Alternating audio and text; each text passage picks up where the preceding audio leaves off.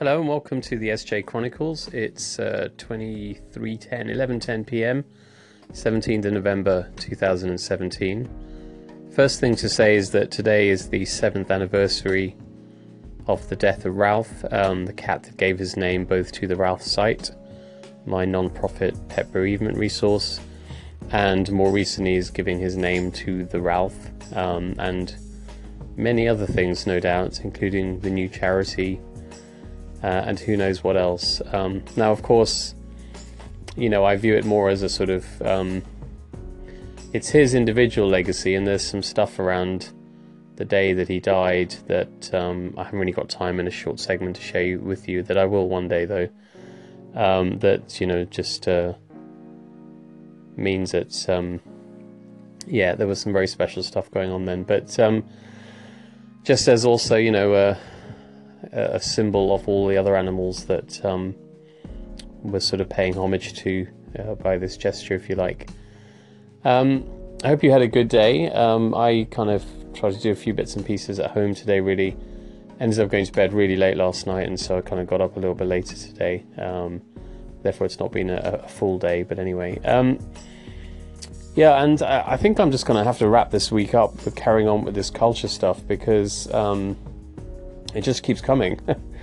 I meant to say last night, but I forgot, that when I was having this conversation with my friend from Derby and her friend, especially her friend who's a vet that locums, she was telling me some of the stories that she's encountered in various practices that she's worked at, and it's by absolutely no surprise to me, because with what we're doing at the Ralph, we're trying to address some of these issues, that therefore it's just yet more evidence. She gave a great example of a place where she had locumed at 1 year, and it was a really nice atmosphere and everyone got on really well, and there was lots of camaraderie and support for one another, and smiling and laughing and joking and all that sort of stuff.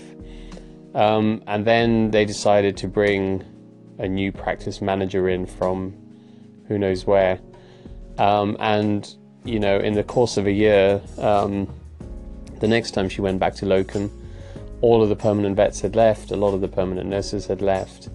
The place was just transformed in a very, very bad way. And it just really shows you the impact that, managers, I hate that term, management, ugh.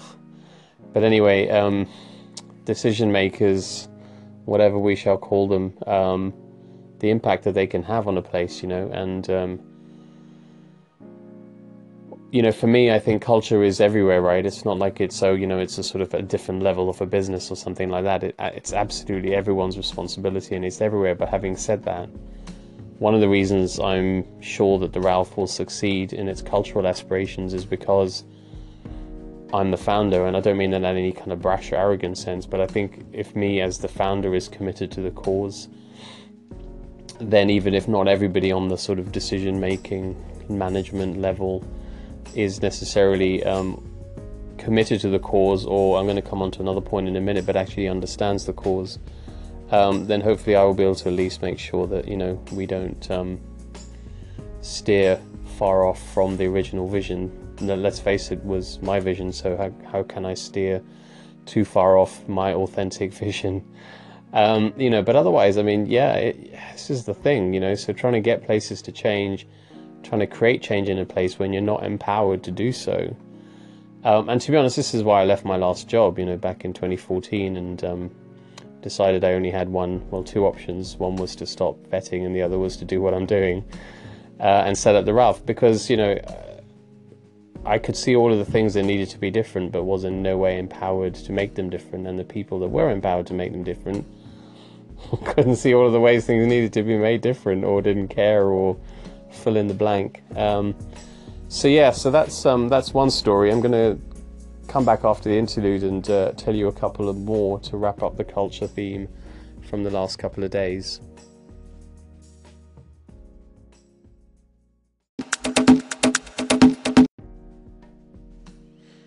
So the other thing I wanted to continue the culture theme with this evening was, and I've touched on this before, but just how it's becoming so very apparent to me that that there are these levels, and that really what I'm trying to do at the Ralph is a level beyond, I think, what many people really comprehend.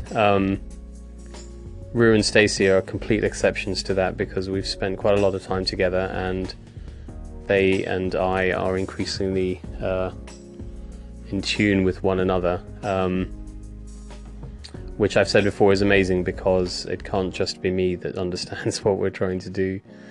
But what I'm coming to realize, not that I don't know, I kind of realized it, but I suppose until it actually happens, you don't fully realize it, is just the enormity of the challenge in terms of how the breadth of people in key roles, and key's the wrong word, in management roles, decision-making roles, whatever we should call them. I'll come to a word for those people in the end, so that I can stop gibbering about it. But anyway, yeah, I mean, how, like, you know, I think we're going to find that a lot of those people also don't fully get it, and I will do my very best to explain to them what it is I'm trying to do. But, you know, if people aren't open-minded and receptive and come with the irony is, you put people in roles because of the experiences they've had in a kind of objective, operational type of sense.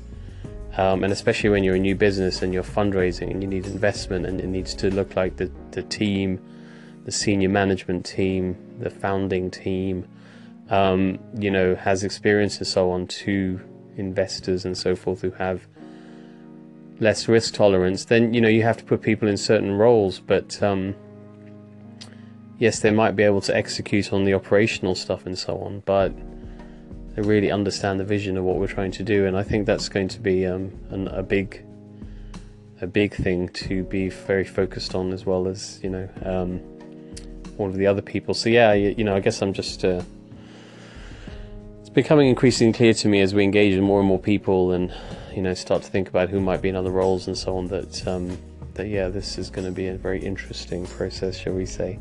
But hey, it's all good, because I've said before, it's an authentic founding vision, and there's plentiful people that are committed to the cause of delivering it. So we will get there.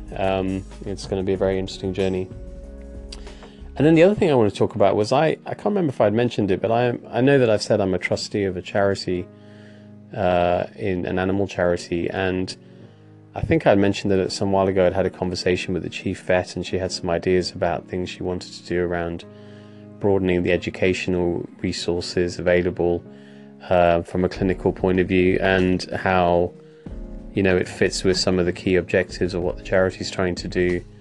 And her ideas objectively are very good and seem to make a lot of sense, and are things that I would like us to be doing with our charity in the future, and I would be fully behind.